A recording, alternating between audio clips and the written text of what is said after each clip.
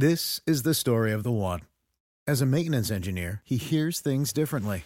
To the untrained ear, everything on his shop floor might sound fine, but he can hear gears grinding or a belt slipping. So he steps in to fix the problem at hand before it gets out of hand. And he knows Grainger's got the right product he needs to get the job done, which is music to his ears. Call, click Grainger.com, or just stop by. Grainger, for the ones who get it done.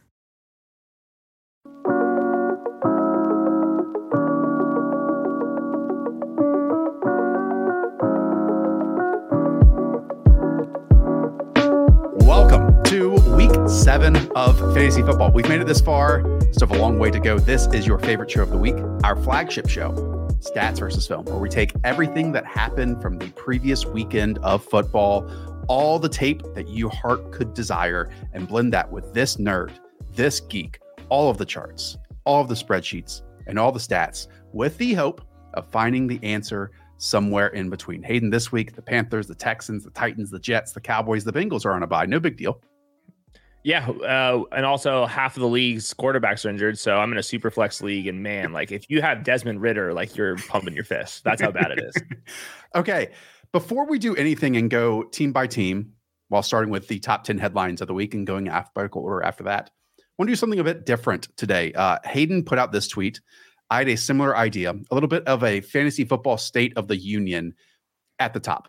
And just to give you an idea, because we love your comments, we love knowing that you watch and subscribe to the channel, but we get certain comments of, hey, why is X? Why is Calvin Ridley? Why is Devontae Smith? Why is Chris Olave not performing? So Hayden, talk us through this, because while that player is on your roster, the same drafter who selected right next to you selected another player who's also frustrating the hell out of them too. Yeah, so this is the consensus top 5 rounds on Underdog Fantasy, promo code the show, of course. So top 60 overall players. And then I just quickly, based off of my own vibes, how well the players have been doing, how well they project to do for the rest of the season, kind of just put each player into a couple of different categories. The red are the players that are out for the year or somewhere close to that. Justin Jefferson, Nick Chubb, Mike Williams. Then you have the yellow players, which are kind of iffy. Then you have the green players, which are certified stars, great pick at where you drafted them. And then the rest of them are kind of somewhere in between. And what I noticed by doing this is, like, to me, the whole second round has been a stone cold disaster. Like Saquon Barkley's been hurt. Tony Pollard hasn't been living up to expectations. Devontae Adams dealing with injuries. Garrett Wilson, he got rug pulled. Chris Olave, Jalen Waddle, Devontae Smith, Calvin Ridley, all good players. They haven't lived up to expectations. Same thing with Derrick Henry. He's probably not going to get there at all. Patrick Mahomes hasn't been the same type of player. So it's important to look at the context with this. Like, ultimately, you need to be dodging the injury bug. It'd be very helpful if you picked up or you drafted David Montgomery, if you had Raheem Mostert, if you had Devon Achane, if you had Puka Nacua. Those are the big difference makers early on. But moving forward, we're going into week 7 here. The back half of the season's where all the money is. And I think that this is a good kind of way to look at things, realizing that so many players are bust. Like half the first 5 rounds have been bust. And only a few, half a dozen to a dozen, are superstars on a weekly basis. Yes. Outside of that, they're going to fluctuate on a weekly basis. Especially the fantasy football. Yeah, that is a roller coaster. Just to quickly reset here, this is the top 50 from towards the end of draft season from this year. Yep. This was the last week on Underdog Fantasy and the top 60 overall players. Okay. And don't get too focused on the colors. Hayden quickly did this in MS Paint. Okay. Yes. It's just a direction that opens up a conversation here. Like, I would probably put Amon-Ra St. Brown in green. I would put Brandon Ayuk in green because, you know, he was drafted as wide receiver 25. He's performing as like the wide receiver 15 in points per game this season. But even the latter will fluctuate on a weekly basis. So again, the player that you drafted in the second round or in the third round, if we're even, you know, putting in T. Higgins and DK Metcalf among that conversation, they frustrate the hell out of you. But let me add Chris Olave, Calvin Ridley, Jalen Waddle.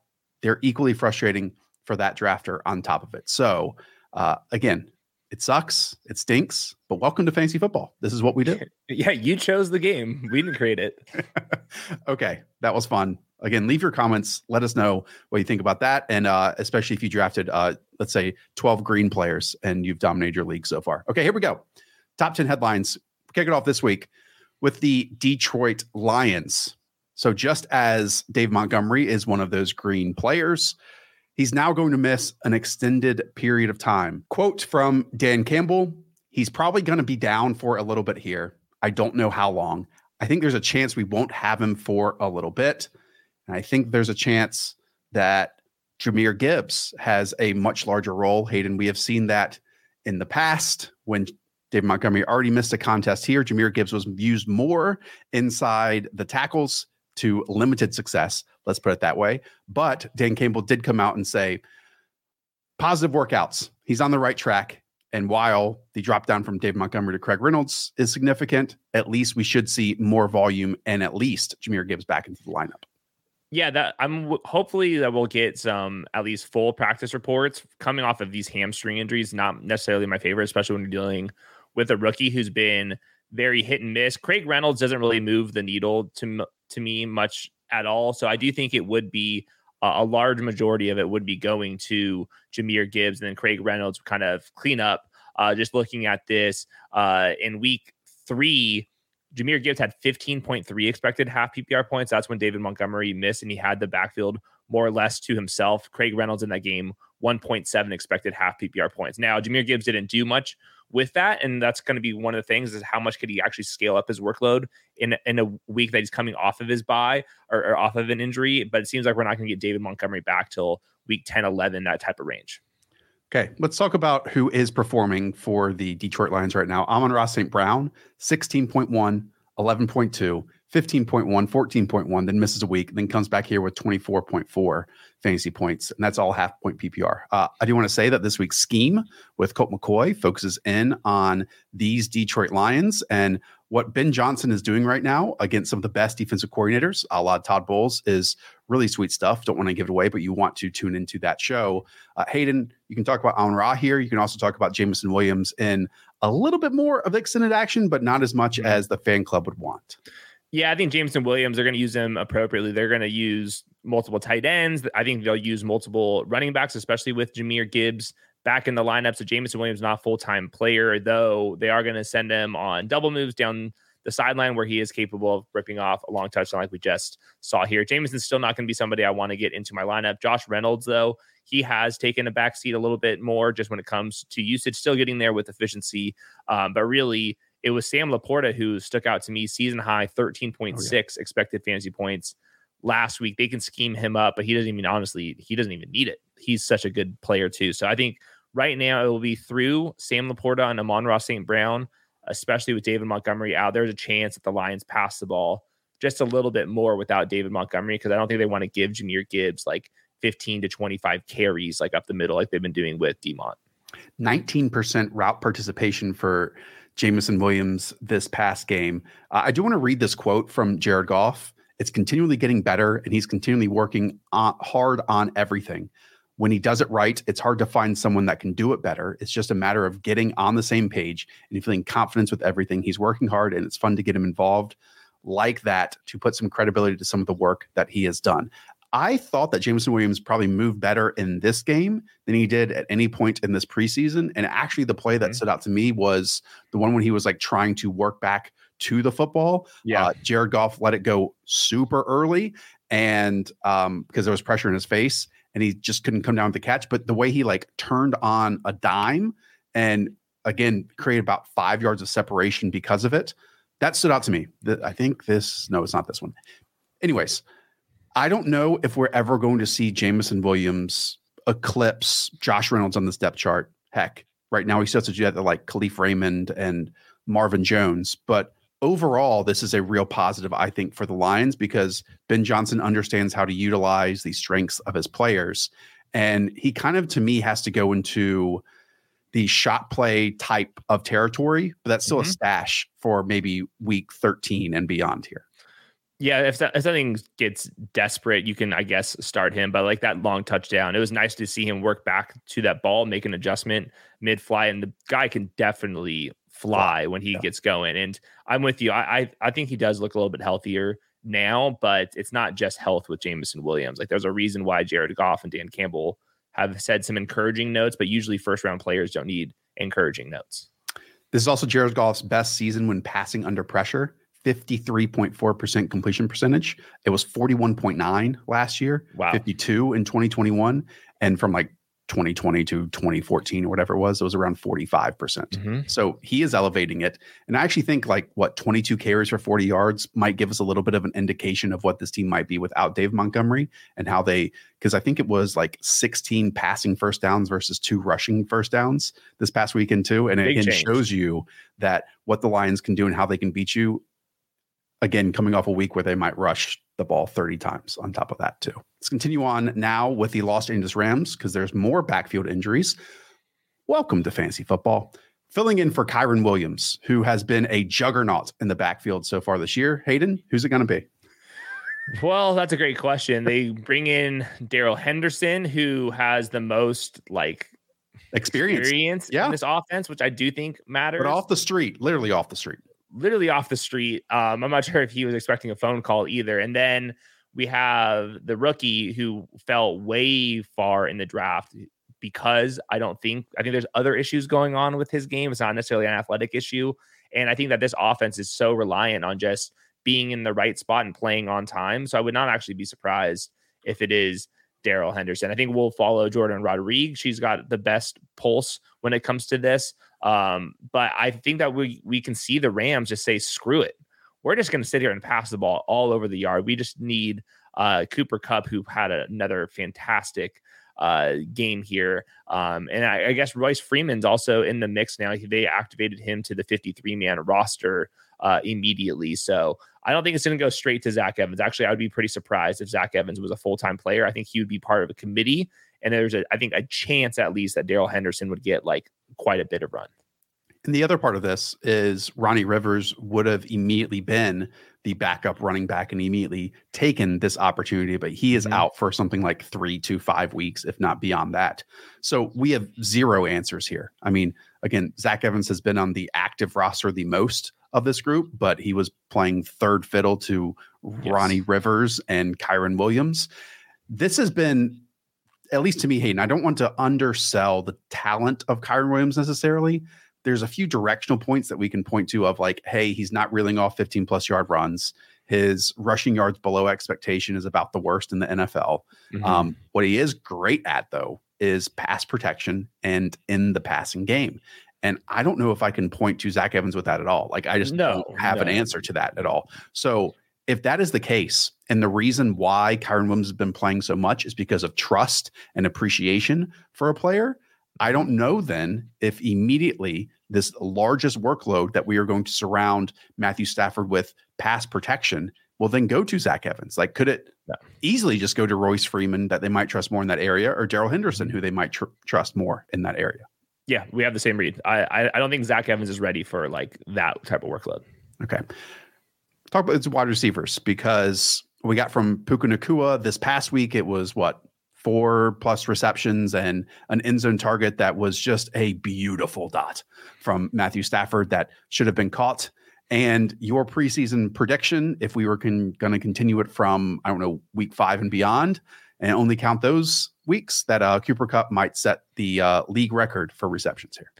He is going to go absolutely crazy. He's already the wide receiver 2 in yards per route run. And some of these clips from this last game were awesome. Obviously, he's going to do all the easy stuff, but as a reminder, Cooper Kupp is not a bad athlete. If you're watching this film and think that Cooper Kupp is just some mid athlete, you're out of your mind. He was smoking guys yards after the catch, on that one, and on go balls. I think it was this one right here. I mean, just smoking dudes. So shout out to Cooper Kupp. Looks fully back to me. I think there's only a couple players you would even consider Cooper Kupp over the rest of the season. I think it's Tyreek Hill, Christian McCaffrey, and basically the list is pretty much over from there. Jamar Chase as well. And then Puka Nacua, without Cooper Kupp, he was averaging 16.2 expected half PPR points in the 2 games since Cooper Kupp's been back. That's down to 11.9, which is still wide receiver 2 worthy. He's currently the wide receiver 16 over the last month. But I think Cooper Kupp just moves at a way different level than Puka Nacua. I think they trust Puka a ton, and that he will still very much be in the mix. But this Cooper Kupp that I'm seeing on tape looks like we're back to a special fantasy asset again. I've been trying to find how everyone on this team can, continually be starting wide receivers for us. And I think easily Puka Nacua is going to probably go between that 17 to 7 point range, even if he didn't hit that this past week. But I'm looking at like how their target is distributed inside of the red zone so far this year. Guess who has the most targets on the Rams inside the 20-yard line this season? Please don't tell me it's Tyler Higbee. It is Kyren Williams at 6. It is Kyren Williams at 6. After him, it's Puka Nacua at 4, Tutu Atwell at 3, Tyler Higbee with 3, and then we get Cooper Kupp at 3. I mean, obviously the distribution is vast there, but Kyren Williams, the running back, doubling up the wide receivers beyond him when we get the likes of like Devontae Adams, Garrett Wilson, Jake Ferguson, Jamar Chase in the double digits stands out to me. And I actually think that this team is going to throw more inside the red zone into the 10-yard line, because the history of Matthew Stafford and Sean McVay is they are one of the past happiest teams in the condensed field. So that is another area I think we can get more points than we have so far, and not just volume reception accumulators.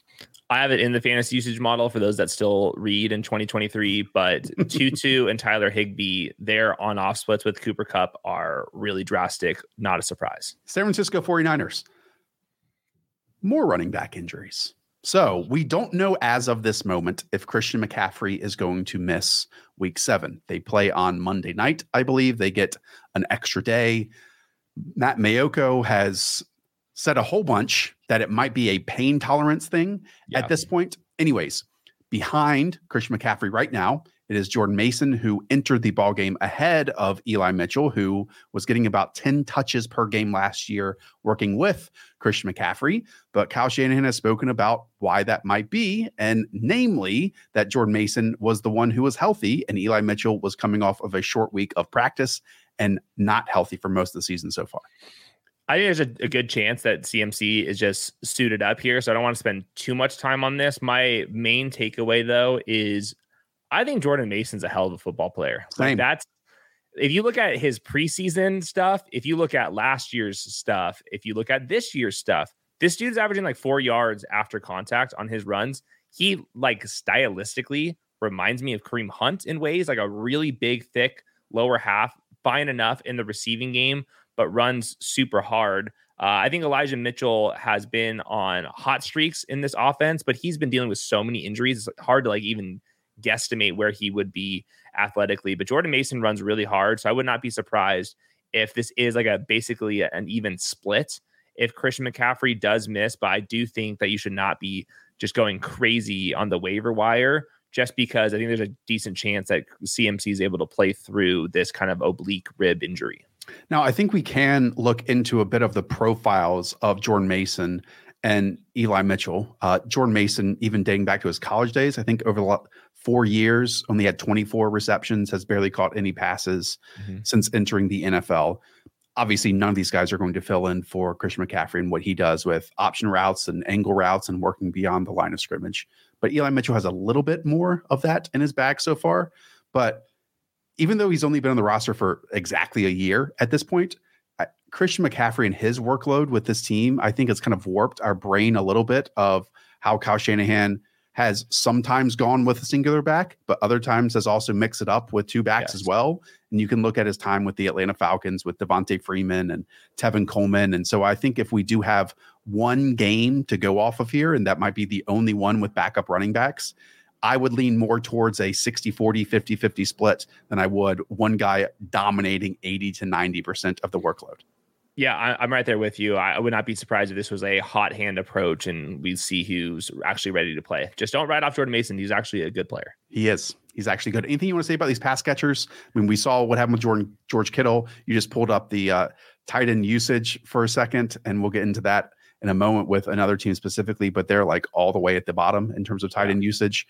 And Deebo Samuel is also dealing with, I believe, a ribs injury or something on shoulder. Yeah, I mean this whole offense are really Trent Williams as well. Yeah, so that was gonna be my note with George Kittle last week. George Kittle was not very involved, and I do think you have to look at Myles Garrett versus Trent Williams. Trent Williams is like dealing with a legit high ankle sprain.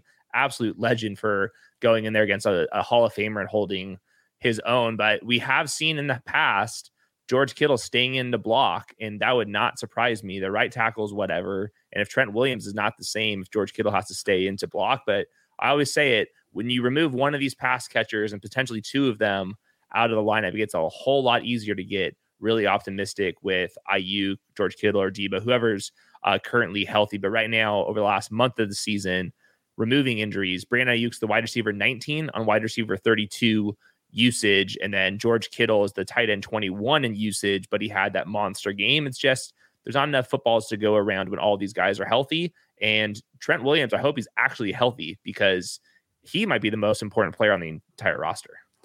Seattle Seahawks are up next. And while it wasn't a huge game production-wise for Jackson Smith-Njigba, just 5 targets, 4 receptions, 48 yards, Hayden, the more important point to me is the overarching usage.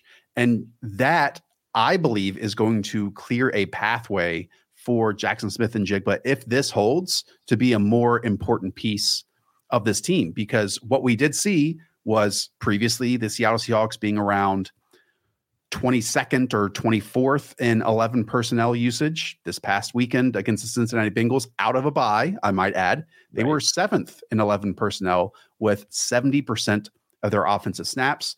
That allowed JSN to run a route on 81% of dropbacks.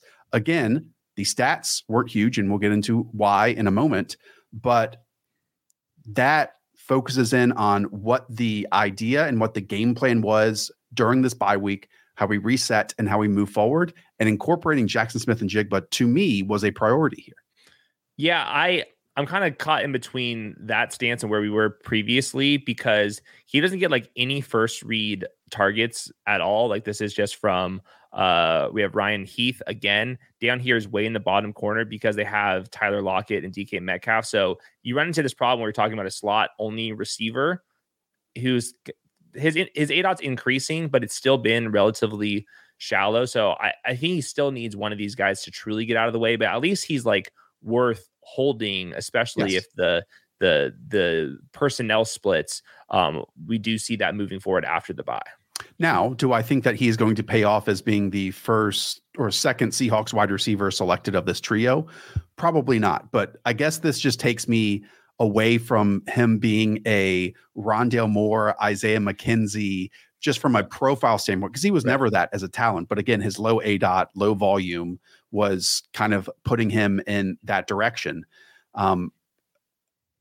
This team can do a bunch of things. And we've talked about it with Shane Waldron, where they can win with multiple tight end sets. They can win with Jake Bobo, who played 5 red zone snaps in comparison to like JSN's 11 red zone snaps here. I do want to turn your attention to this first play that basically Geno Smith just missed. This is a leak route, right? And if you get an open look and leak, you throw it and you hit it. And this is designed for JSN to score a touchdown. And as you can see, this is a massive pocket.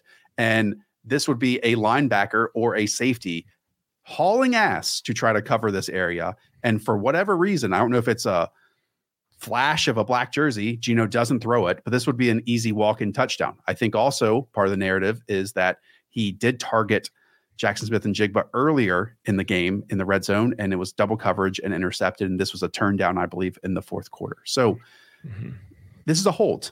A lot of these rookie wide receivers, I think, are holds right now. And JSN, though, to me, might be second on that list before, before we talk about another guy in a moment. Yeah, so it was 5.6 expected half PPR points coming out of the bye. So I think it's like you said, to me, it is just a hold. I have one other note on this wide receiver core. DK Metcalf has a career high 14.7 average depth of target. It's just kind of interesting to see how much he's being used downfield. He's been like fairly consistent, but he doesn't get peppered with targets. And I think a lot of that is because he is running a little bit more of the downfield routes, potentially because they have someone like JSN. And then a last note for me, no change for Zach Charbonnet coming out of the bye. Kenneth Walker comes in there, season high, 21.2 expected half PPR points. So the Kenneth Walker stuff, he just played himself into a full-time role based off of his talent. One final DK Metcalf note, it was when you sorted by red zone team percentage, he led the NFL last year in that at above 40%.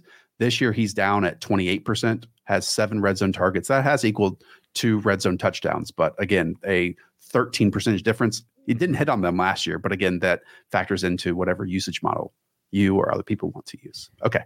Houston Texans time. And I have like a bruise on my face from getting a right haymaker from Bobby Slowick in this running back usage. And it doesn't make a lot of sense to me. So what we got in week 6, Dameon Pierce getting 100% of the backfield carries.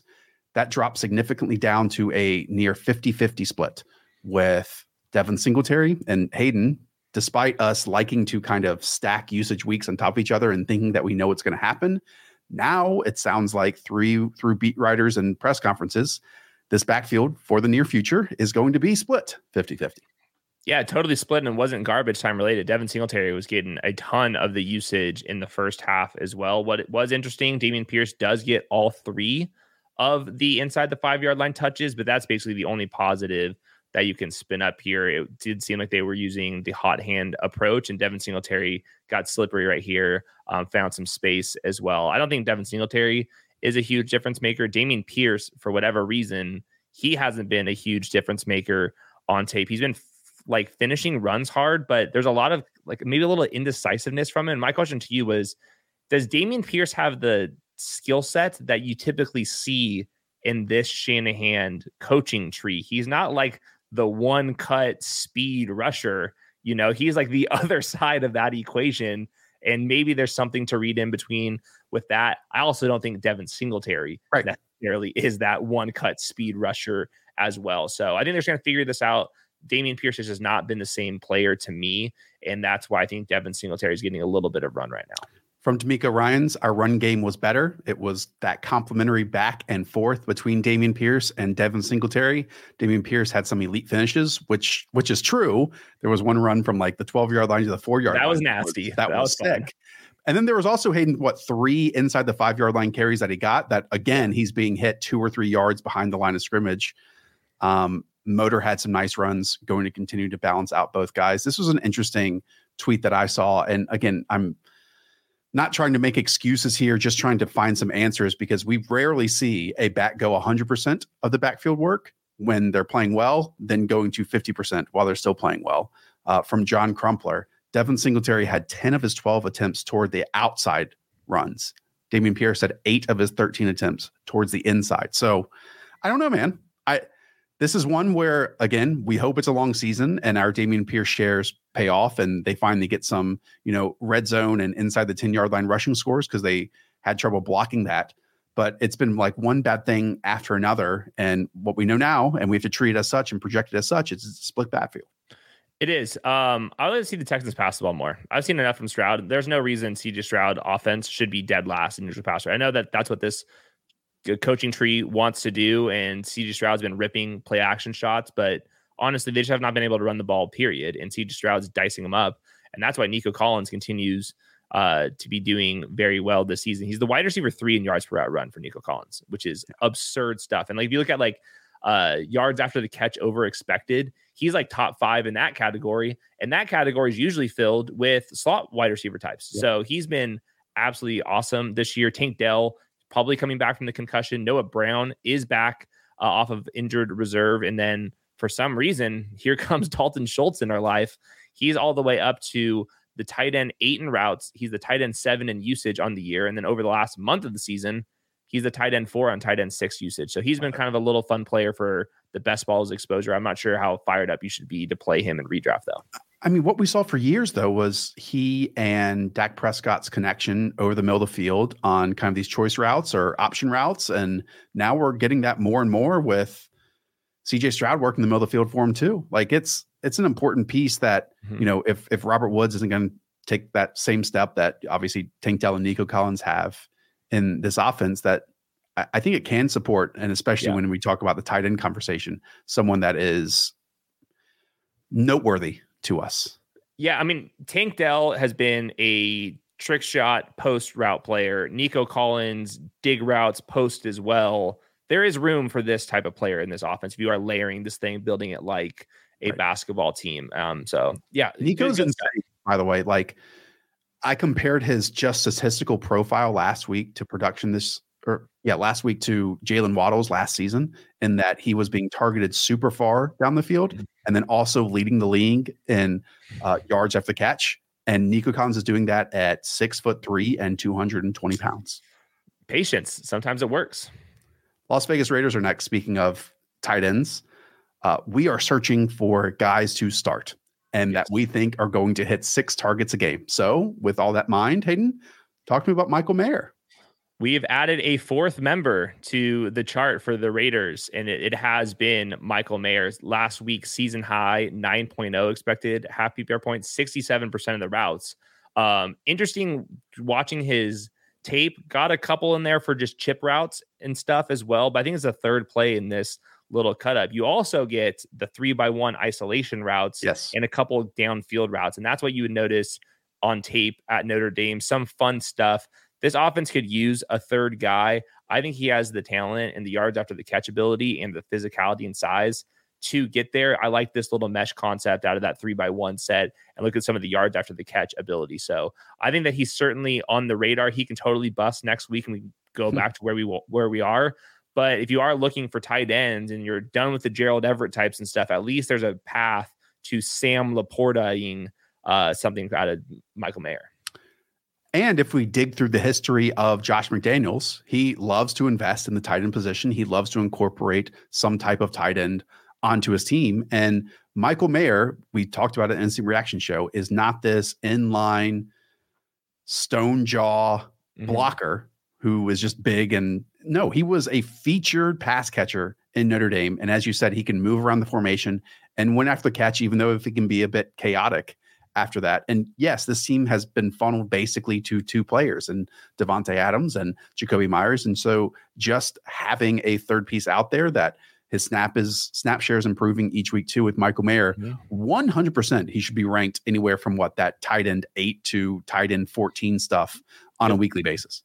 Yep. And then moving forward with Devontae Adams in the last 2 games, 6.3 and 6.5 expected half PPR points, playing through that injury as well. And Jakobi Meyers once again pops up for some legit usage. He's the wide receiver 16 on wide receiver 15 usage over the last month of the season. So a real nice fit with those 3 guys. And then Jimmy G, we'll see if he's able to play with that kind of back midsection type of injury. It seemed like going to getting into that ambulance was fairly precautionary. Cleveland Browns split backfield. Welcome to the NFL. Jerome Ford, Kareem Hunt. What we got in week 6 was Jerome Ford 17 carries for 84 yards. Kareem Hunt 12 carries for 47 yards and a score.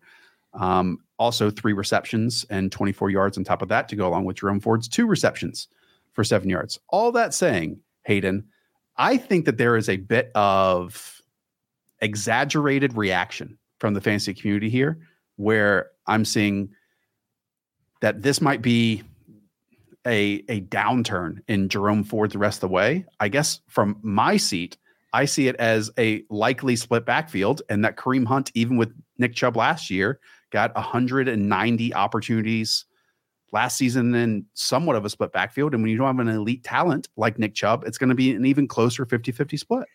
Yeah, this to me is trending towards close to 50-50. Kareem started the game, got the touches early. Jerome Ford, I thought, closed out the game fairly well at the end, but this is not like the 80-20 kind of backfield that we were hoping for earlier in the season. Deshaun Watson, it seems like he's still week to week with that shoulder injury. But PJ Walker certainly better than DTR anyways. So yeah, I think the Browns are fine. We're just looking at like their usage as a team in this backfield. It's mediocre. Like once you get rid of Nick Chubb, you're not going to be completely reliant on the ground game anymore. So it's just not the same copy pasting that we wanted to do earlier in the year, especially if Amari Cooper is going to be making these sideline grabs that he's been doing. We'll keep it moving now with the Atlanta Falcons, because this is big news. Finally, something positive we can talk about. Hayden, when Desmond Ridder started games last year, they averaged 29 passing attempts. That was actually down to 24 passing attempts with Marcus Mariota. So far this year, we have 34 passing attempts per game with Desmond Ridder. They're 13th in pace. They're running 67 plays per game. That's 8th in the NFL. And in that environment, whether Desmond Ridder plays well or he doesn't, this finally gives us an opportunity for Drake London and Kyle Pitts to both hit at home. This is just hilarious to look at. The Falcons are number 1 in tight end usage by a mile, 5 more points than even the Chiefs over the last month of the season. Unfortunately, it's going to Jonnu Smith and Kyle Pitts. Kyle Pitts is basically a wide receiver, actually a deep threat wide receiver, and Jonnu Smith's running more of the traditional stuff. But Jonnu Smith's been very consistent. In fact, he's been between 7.6 and 9.6 expected half PPR points in 5 straight. He's actually up to the tight end 9 in usage over the last month. So I do think Jonnu Smith deserves some love in fantasy. But Kyle Pitts, he has had at least 8.8 expected fantasy points in 4 of the last 5 games. He's the tight end 3 in usage, and at least Desmond Ritter's giving these guys a chance here. And their neutral pass rate is up a little bit, and that's aiding into all this stuff. 3 targets for Kyle Pitts inside of the 10-yard line so far this year. That is improvement. Can you pull up that chart real quick? Oh, yeah. That shows tight end usage, because, I mean, as soon as I saw it, the one comment that I made was, if you showed this to underdog drafters back in August, they would think that Kyle Pitts transcended the position, averaging 21 points per game. But no, it's split between 2 and heck, even 3 sometimes with Michael Pruitt as well. But look, we've gotten 12 fantasy points in each of the last 2 weeks for Kyle Pitts. I still don't think he looks 90% out there, but it's totally fine. Like, he and Drake London are these teams' intermediate to downfield wide receivers. We saw, I thought, more sharp cuts from Kyle Pitts in this game too. And it's still not going to be the easy stuff, but at least with Desmond Ridder, they feel comfortable targeting that intermediate and deep shots. It's not just these, launch balls, 40 plus yards, and hope and pray that one of the two comes down with it, like we had with Marcus Mariota. Yep. Last 5 games, Drake London, 9.6 expected half PPR points or more. So Drake London's back to the wide receiver 18 in usage. Feel good about that. One player don't feel bad about, just given the state of fantasy football, but Bijan Robinson is now down to running back 20 in usage over the last month. Inside the 5-yard line touches, it's been 6 to Algier, 1 to Bijan. Algier has not been the same player this year as he was last year. He's running into boxes with 8 defenders or more in on them on 40% of his runs, which is one of the highest in the league. Bijan's getting more of the creative stuff. So interesting stuff with Bijan, because he looks good. This offense in theory should be able to really run the ball, but it has not been quite as potent, which is just interesting, because I think that Bijan looks the part on tape, but the whole offense is just not rolling on the ground as it was in like the latter part of last season. Yeah, I gave my thoughts and the instant reaction show on Sunday night on Bijan. And if this usage continues, it's basically impossible for him to hit that legendary running back status that, Christian McCaffrey, Austin Eckler, Raheem Mostert's hitting right now. One of these Dolphins running backs are hitting on a weekly basis, right? Dave Montgomery can kind of hit it when he scores a bunch of touchdowns. Maybe Kenneth Walker can reach it. Anyways, we talked about it, man. Like, if Tyler Algier collects certain aspects of this backfield, and that limits Bijan from getting, 325 touches, then we kind of have problems there. And also, the run blocking just isn't as good as it was last year at this point too. Indianapolis Colts, bad news. Anthony Richardson likely out for the season. This is from the owner himself, getting surgery on an AC joint, which I've been informed is different than Cam Newton's delayed surgery, which is to his labrum, I believe. Mm-hmm. Anyways, this sucks. And Hayden, it honestly changes the scope of what this Colts team could be and what the fantasy outcomes are probably going to be for all the pieces around Gardner Minshew right now. Just want to start with the Anthony Richardson stuff. On a per drop back / carry basis, Anthony Richardson was tied for the most fantasy points with Josh Allen. So that was the trajectory we were getting from Anthony Richardson. That will be a reminder for next year when we are going to probably have to draft him in the 3rd or 4th rounds in fantasy drafts. Do not be surprised. You know what? I maybe, and I think the sickos like me and you will rank him like that, because we can go into really the 3 full games of action that we have when you kind of condense 5 down. Okay. And I'm totally with you.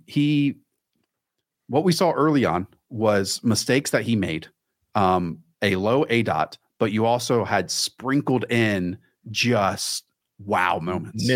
Missiles, plus the rushing on top of it. Now, he did leave 3 games early. But I think public drafters, your regular leagues out there, are not going to value Anthony Richardson to the degree that me and you do because of stuff like this.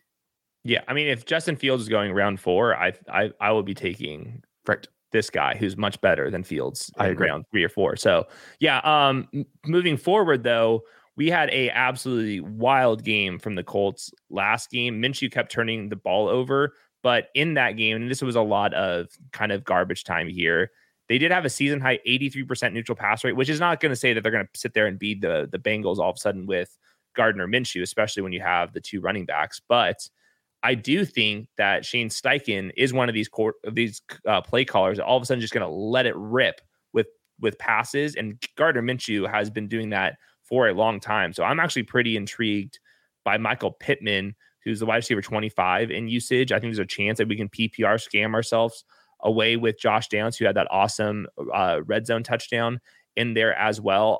So I think I'm pretty optimistic with Michael Pittman, just because I think the Colts are going to have to maybe pass the ball a little bit more out of necessity. Well, they threw it 55 times this past game. Gardner Minshew threw 3 interceptions. That could have easily been like 6 or 7 interceptions when you watched it. Could this turn into one of those teams? And I know they're 3-3 right now, that you just like start the guys, but don't watch the game because, or do you think that Minshew plus Steichen, this might be one of the worst performances that we see all season? The issue with that is, like, while Anthony Richardson was making mistakes, you also would get wow plays from him, right?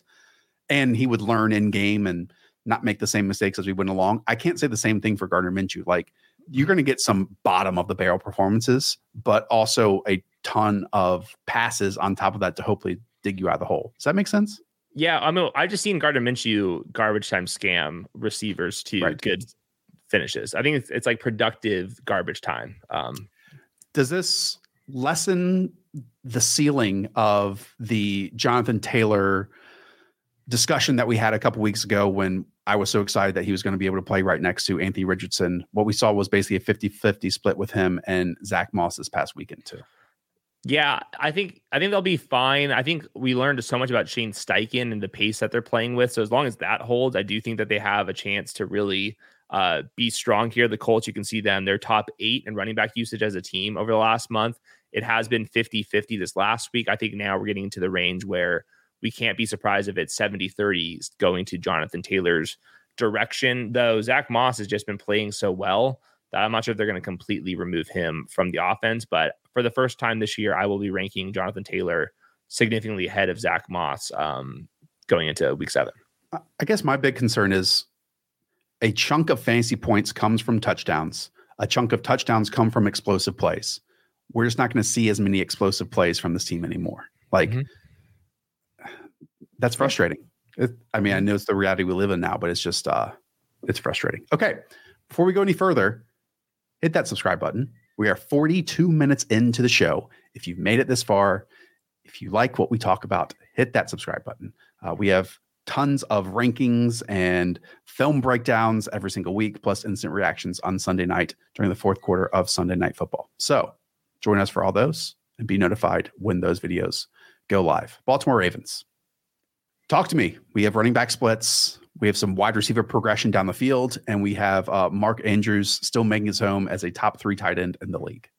Yeah, I just wanted to give a quick shout out to Zay Flowers, at least 9 expected fantasy points in 5 of the 6 games. We saw a weird rotation from the Ravens where they're basically like alternating drives and who's playing in 2 wide receiver sets versus 3 wide receiver sets. You can basically, I'll shorten it up for everybody.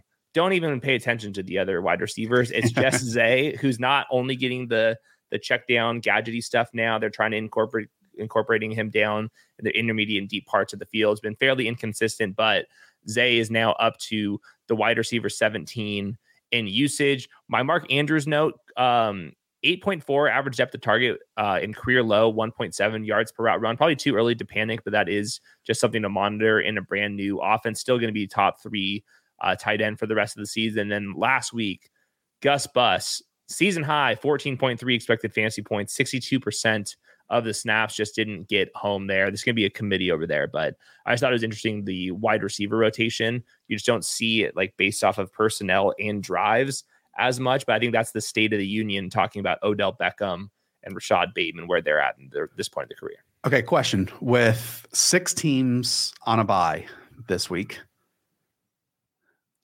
would it be out of the question to start Nelson Aguilar over Odell Beckham and Rashad Bateman if you had to decide between one of the 3? Or you complete the 5th? Well, I mean, let me just pull this up. They're the wide receiver 71, 75, and 86 in usage over the last month. So you can do whatever you want. Only one of them went to USC. Okay. Alphabetical order time. And we kick this one off with the Arizona Cardinals and the running back room in the absence of a workhorse in James Conner. Went to crap for all of you who spent any fab or waiver priorities on them, because Josh Dobbs ended up being the leading rusher in the team with 47 yards. Keontae Ingram goes out there for 10 for 40.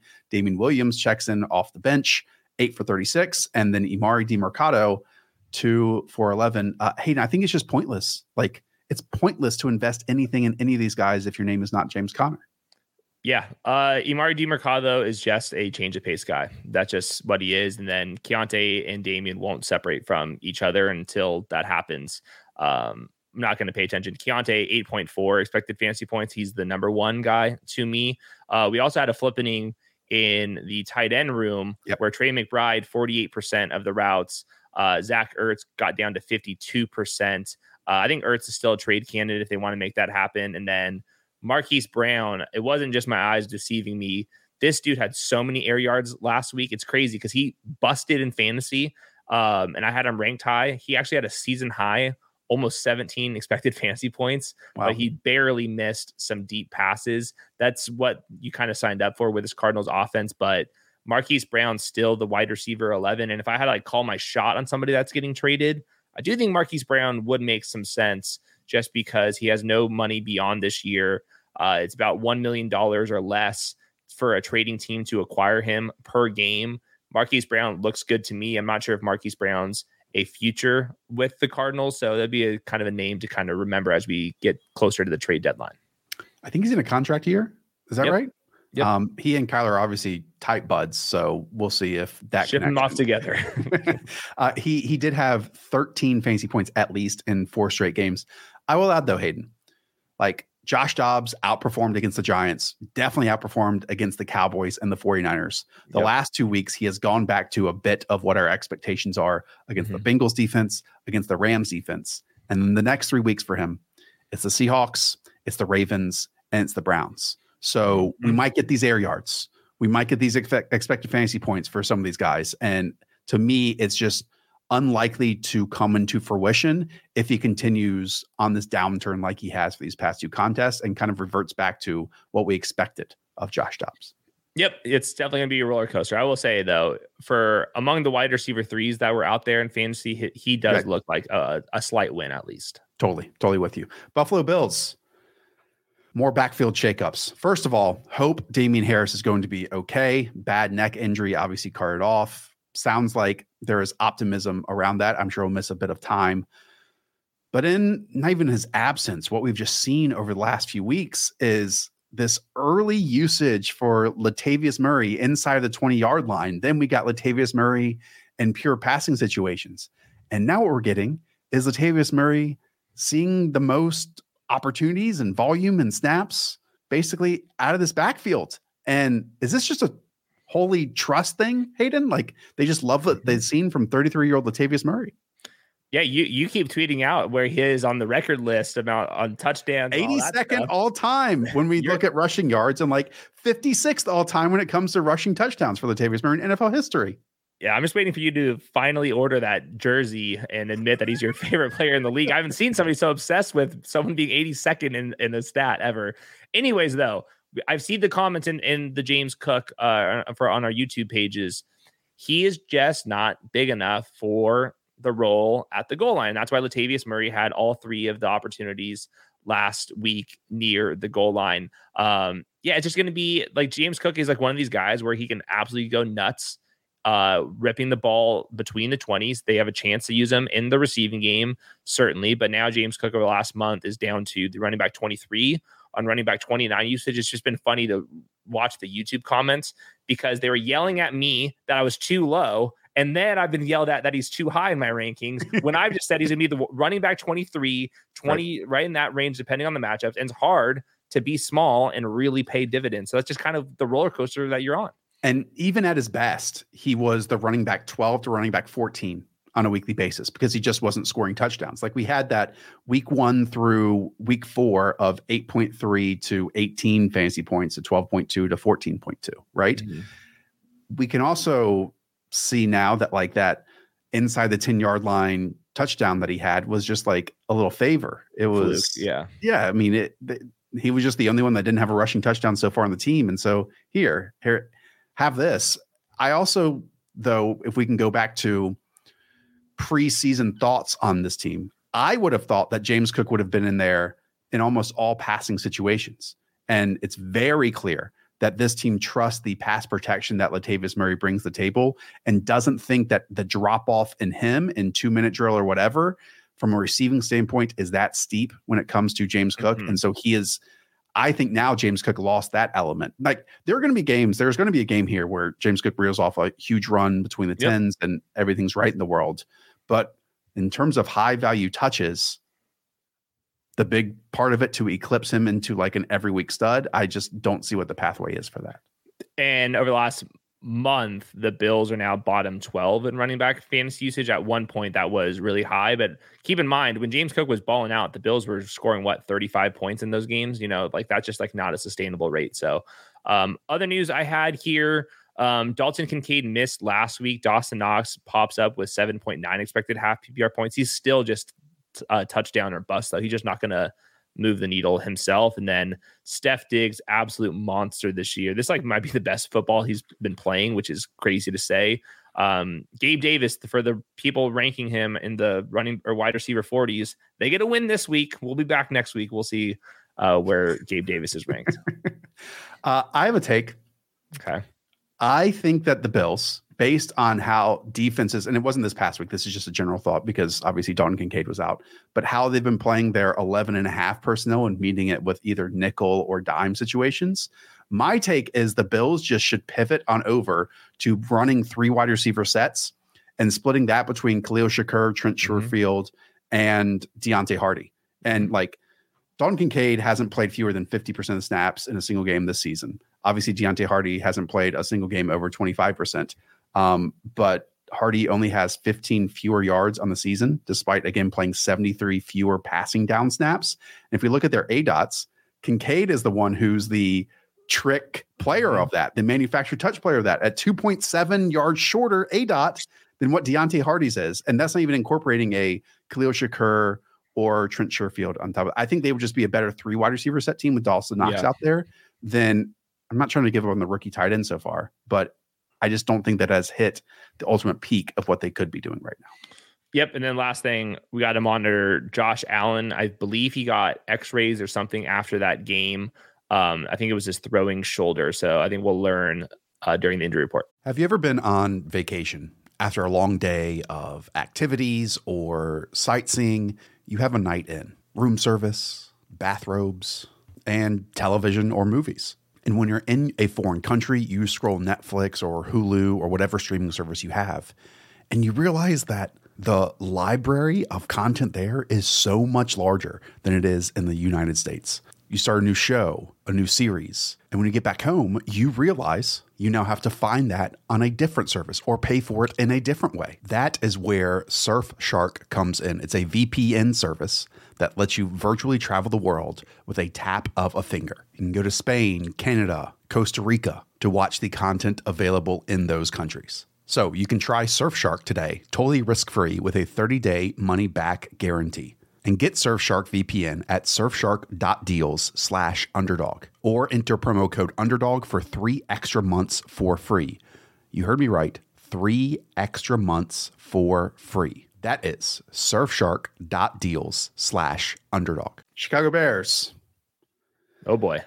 I mean, talk about 1, not watching, but 2, you can't play. You can't play Justin Fields' peripheral pieces if Justin Fields doesn't play. It's that simple.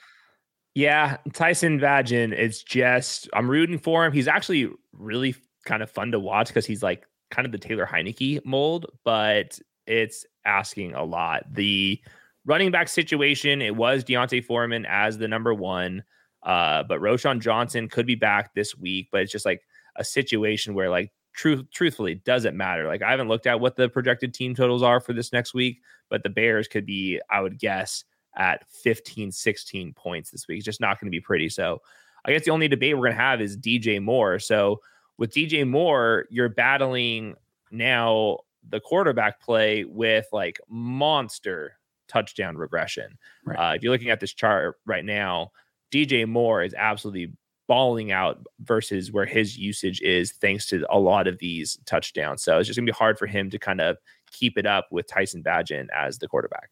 I will say their projected points this week, according to Vegas, will shock you. Chicago. What do you think it is?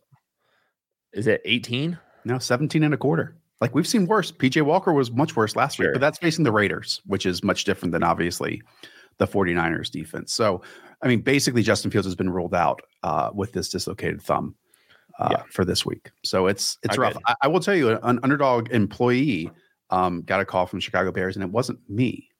So it was me.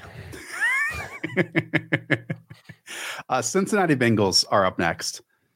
So we talked about all those round 2 wide receivers. And if you look at the amount of explosive plays each team is putting out there offensively this year, the Cincinnati Bengals are the lowest on the list. So I guess a simple question, Hayden, can T. Higgins be relevant for the people out there if it's going to be low A-dot throwing from Joe Burrow and so much of that funneled in the direction of Jamar Chase? Then what piece of the pie does T. Higgins get? I think coming out of the bye, I think T. Higgins is a hell of a buy low. He hasn't caught any of his 11 deep targets. We know that T. Higgins is a baller. I think that the rib injury is not going to be a problem for him after the bye week. I think the calf injury, we've seen Joe Burrow manage it at this point and play through it. So I just think it's just, we're looking at positive regression. Now, I wouldn't value T. Higgins as a round 2-3 borderline player like where we were drafting him, but I can get behind T. Higgins in this Bengals offense, passing the ball like crazy in the back half in a pretty solid division. Just as a reminder, the Bengals over the last month of the season without T. Higgins are still the wide receiver 2 team in fantasy usage. So I like T. Higgins as a buy low, especially if somebody's completely panicking. They're 1-5, 1-6, wherever it is after the next couple weeks. Go send a trade offer for T. Higgins. I like that a lot because this is also, to me, one of the teams that while we have 6 weeks of information on, week 1 was much different than week 3. And then week 5 was much different than week 6 for just how Joe Burrow was able to operate. He looked by far the healthiest he's looked all season long. And now we get a bye week on top of that. And it's not just the mobility and extended plays that Joe Burrow might bring to the table. It's also holding the football longer, and it's also driving the football down the field. Yep. So hopefully, I mean, it would be shocking if it's not, but hopefully this is the worst section of the season that we've gotten so far for T. Higgins. Is Joe Mixon the worst buy low you've ever heard of? I mean, he's averaging. Your model must be screaming. He's averaging 5 fewer points than what the usage would expect. 5 every week or what? 5 per game. Wow. That is hard to do. That's nuts. I mean, the people who drafted Joe Mixon last season kind of warned us about this. And then you don't really get to see it until you draft him on your squad. It's like, oh, this is all out there. But again, I think part of it is how they set themselves up running near the goal line and how they then, take the snap from the 1 yard line, then take it from the 5 because it's shotgun and then try to win from there. But it is what it is. Carolina Panthers. Thomas Brown takes over as this team's play caller. It happened. They now get a bye week to figure it out. Hayden, so much of the conversation is about the Shanahan coaching tree. We've also seen a little bit of the McVay coaching tree now with Shane Waldron and Zach Taylor and so on and so forth. Thomas Brown has worked with Sean McVay in a little bit of past, and hopefully this gives us same personnel pieces, but a bit more creativity and pace on top of that. What would you think like be like the biggest takeaways? Less tight end screens? Would that be a start? I just think some of the concepts that they are running are a bit prehistoric. Okay. And again, the statement I am going to make is look at what Adam Thielen has turned into this year as a top 10 wide receiver, regardless of what scoring system you use. And that is a receiver that everyone thought was washed. He's the only one that can get open on this team. And so if some concepts help DJ Chark or Jonathan Mingo to get open now, it's pretty clear that Bryce Young, most of the time, accurately and on time, can hit open wide receivers. And so just if there are more open wide receivers other than Adam Thielen, then this offense is going to take a step forward. They're not going to make the playoffs. I'm not saying they're going to win games, but man, we just want something good to latch onto with it doesn't look miserable out there.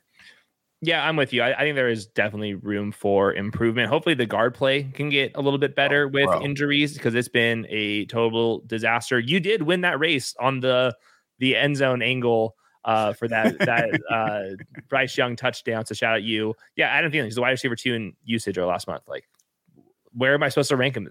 Like, he's going to be the wide receiver 6 in my rankings. Like, well, and that's not going to change. When Adam Thielen took his visit to the Panthers, he said the most impressive person he met was Thomas Brown. Thomas Brown said he's got that dog in him today.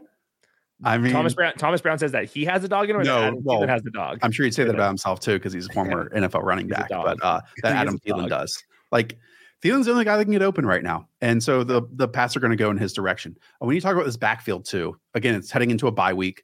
Chuba Hubbard's dealing with a whole bunch of injuries. Miles Sanders is dealing with a whole bunch of injuries. Chuba Hubbard stepped in there, ran really well at the start of this game. But then obviously the entire running back production kind of plateaued as the game went along after the first quarter. Yeah, Chuba without Miles Sanders, 11.6 expected fantasy points. I think that Chuba looks like totally fine to me on tape. Miles Sanders has really struggled this year, so I do think it's at least worth discussing how much of the workload is going to be, what the workload is going to be coming after the bye, especially with the new coaching staff. I don't know where Thomas Brown sits on the Miles Sanders thing. I would guess it'd be pretty, like, he wants Miles Sanders to be a thing. Yeah, and I don't know how much say like Deuce Staley is going to have in that, because as we know with Detroit, Deuce Staley had a ton of say of who was going to be on the field. Deuce Staley's the associate head coach on the Carolina Panthers too, so I'm not sure who gets to decide. And Deuce was the reason that Miles Sanders is in Carolina at this point too. So I can't give you the answer to that. Dallas Cowboys. Brandon Cooks' best game as a Cowboys wide receiver. It wasn't huge numbers. I mean, yeah, I was going to say, it was like far on this. Four receptions for like 46 yards and a score.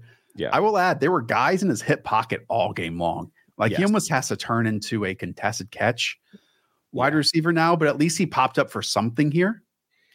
Yeah, and at least he's not Michael Gallup, who looks worse. He dunked on a couple people. Yeah, he dunked on a couple people like in week 3 or whatever it was, and I was like, "Ooh, that's pretty nice." Since then, he just has not been able to get open at all. Very weird game on Monday Night Football. Tony Pollard, he's averaging 5.9 points under expected per game, which is even worse than Joe Mixon. I can't necessarily explain that one either. Tony Pollard obviously had that wild catch over the middle and where he got slingshotted down the field. One just temperature check. CeeDee Lamb expected fantasy points last year 12.9 per game. This year 9.8 is a downgrade of 3 points. I guess something to monitor. CeeDee Lamb's still so good, but I'm with you, Brandon. It was nice to see Brandon Cooks catch that ball in the end zone, but he certainly had to earn that. And Michael Gallup has had to earn all of his targets too. Yeah, and I think either because the injury or because he's getting far more work, we're just not seeing those house calls from Tony Pollard. And it could be a combination of the two. But like that long catch on the extended play that we saw, he probably houses it like he did last year on those swing passes against the Minnesota Vikings. I agree. And that's, the difference in 8 extra fantasy points for him last week. Denver Broncos, 3-way committee at running back, 5-way committee at wide receiver. And a quarterback, once you go off script after the first 15 plays, things get super iffy. Anything you want to say about the Denver Broncos here? Cortland Sutton, the first 3 games, 11 fantasy points per game or expected fantasy points. The last 3, 6.5. That's been a huge decrease. Also coincides with Jerry Jeudy being entered into the mix. Also throw in Greg Dulcich, everyone's favorite dynasty guy. Now we're going to have a rotation at tight end as well. Is there a fantasy starter on this team? In my brain, in my dreams, the fantasy land that I live in, Jaleel McLaughlin is like the 1B of my running backs to Dave Montgomery. Yeah. I'm hoping one of Cortland Sutton or Jerry Jeudy actually gets moved. Yeah. And that way the other one could be the clear number 1. Until then, they're both going to be in the wide receiver 37 range in my rankings. Cortland Sutton's just been getting there with touchdowns. So I think Cortland Sutton is a sell high. I've already been sending all my friends a bunch of trade offers with Sutton in it. So hopefully they're not listening. Make sure you're subscribed to the show, though. Green Bay Packers up next. They are coming out of their bye, just 2 teams last week. What do you want to see from them moving forward? I would like to see Aaron Jones. Yes. Healthy. That would be a start. They look so different when Aaron Jones was out there in terms of just an explosive, reliable player out of the backfield, which, by the way, he is the veteran presence on this offense. Yeah, the only guy. And then Luke Musgrave, hopefully he's ready to go after the bye too. I will say when Christian Watson gets in there, he just makes it so much harder for Musgrave, Romeo Doubs, Jaden Reed to get there as well. Romeo Doubs and Jaden Reed season lows with Watson coming back in usage. Christian Watson in his 2 games, 5.6 and 8.0 expected half PPR points. So it's not like he's all of a sudden a must start either. So this is similar to the Broncos situation where there's so much movement going on with everybody that I really can't trust any of them aside from Christian Watson as this downfield prayer yards type of guy that will rip off a couple long touchdowns. Yeah, just to reset, because again, a week is a very long time for us in this business. This is what we saw from Christian Watson the last time he was on the field and basically the first full-time action we've seen from him so far this season. It was deep shot after deep shot and incompletion after incompletion. Last year, he scored 7 touchdowns on 18 catches of 10 plus yards. And while Aaron Rodgers did not have a great completion percentage, which by the way, Jordan Love doesn't either right now on 20 plus yard throws, he did somehow luck box into 12 touchdowns of 20 plus yards last year, which was the second most across the league. And that's not luck boxing. That's because he has a freak of nature arm. Mm-hmm. And so and he was completing, I think like 35% of those. I just don't think that Jordan Love is going to be able to find a pathway to 12 touchdowns of 20 plus yards this season. My models would agree. This team's so young though. Like maybe the bye week comes at the perfect time, because they are fun players. Mm-hmm. They are fun players. Just excited to see what happens for them the rest of the way. Okay. Jacksonville Jaguars. So sometimes press conferences and coach speak can help us, a la look at the Detroit Lions and the investments that we made into Dave Montgomery. And sometimes Hayden off-season coach speak can hurt us. And Travis Etienne, I think, is the perfect example, dating back to last year's NFL Combine, hearing from Doug Peterson that he wants 4 running backs, hearing from Press Taylor and him that Tank Bigsby, this is the reason why we got short yardage stuff. And all that we have now is that Travis Etienne has become one of the biggest workhorses throughout the entire NFL. Yeah, he is now over the last month, the RB5 and RB9 usage. We had a goal line touchdown. We had a Wildcat zone read touchdown as well, which was a lot of fun there.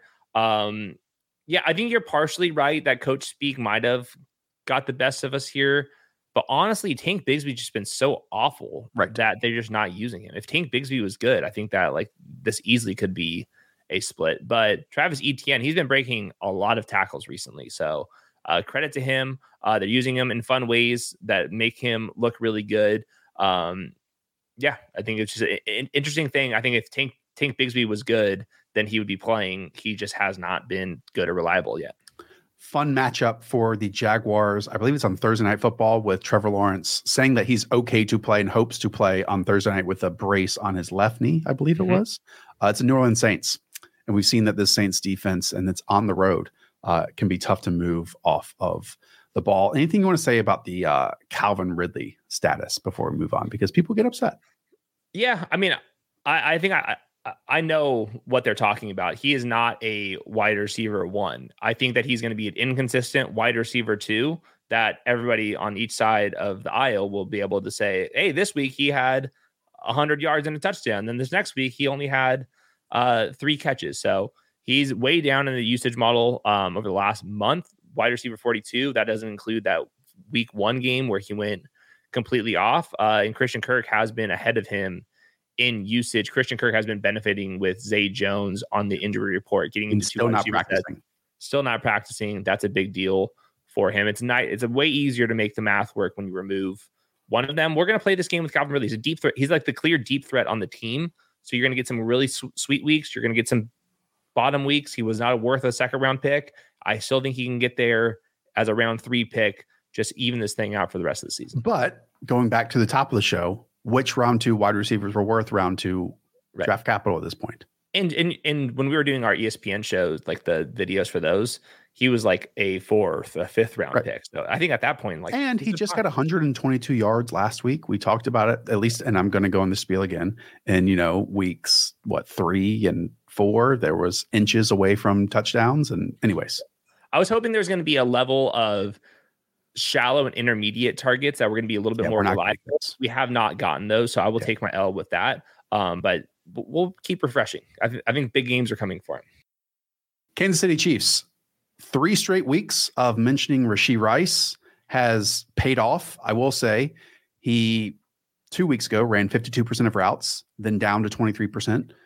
Then this past weekend, 50%. And to me, it goes back to the conversation that we were having of, hey, progression is not linear. It doesn't mean we're just going to stack 52, then 57, then 63, so on and so forth.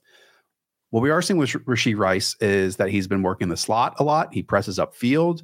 He leans against cornerbacks or safeties. He cuts off of that, and he wins after the catch. And he's by far and away this team's best yards after catch player to me. I mean, there's a difference with him when he's on hooks or curls, and then he turns immediately up the field and eats up some yardage. So I don't know, even with the Justin Watson injury, if this is going to make any of these wide receivers a 70 to 80% snap count player like we see across many other teams throughout the league. But I think what we can say is that Rashee Rice, as we have been saying, brings something different to the table than any of the other pass catchers in this grouping.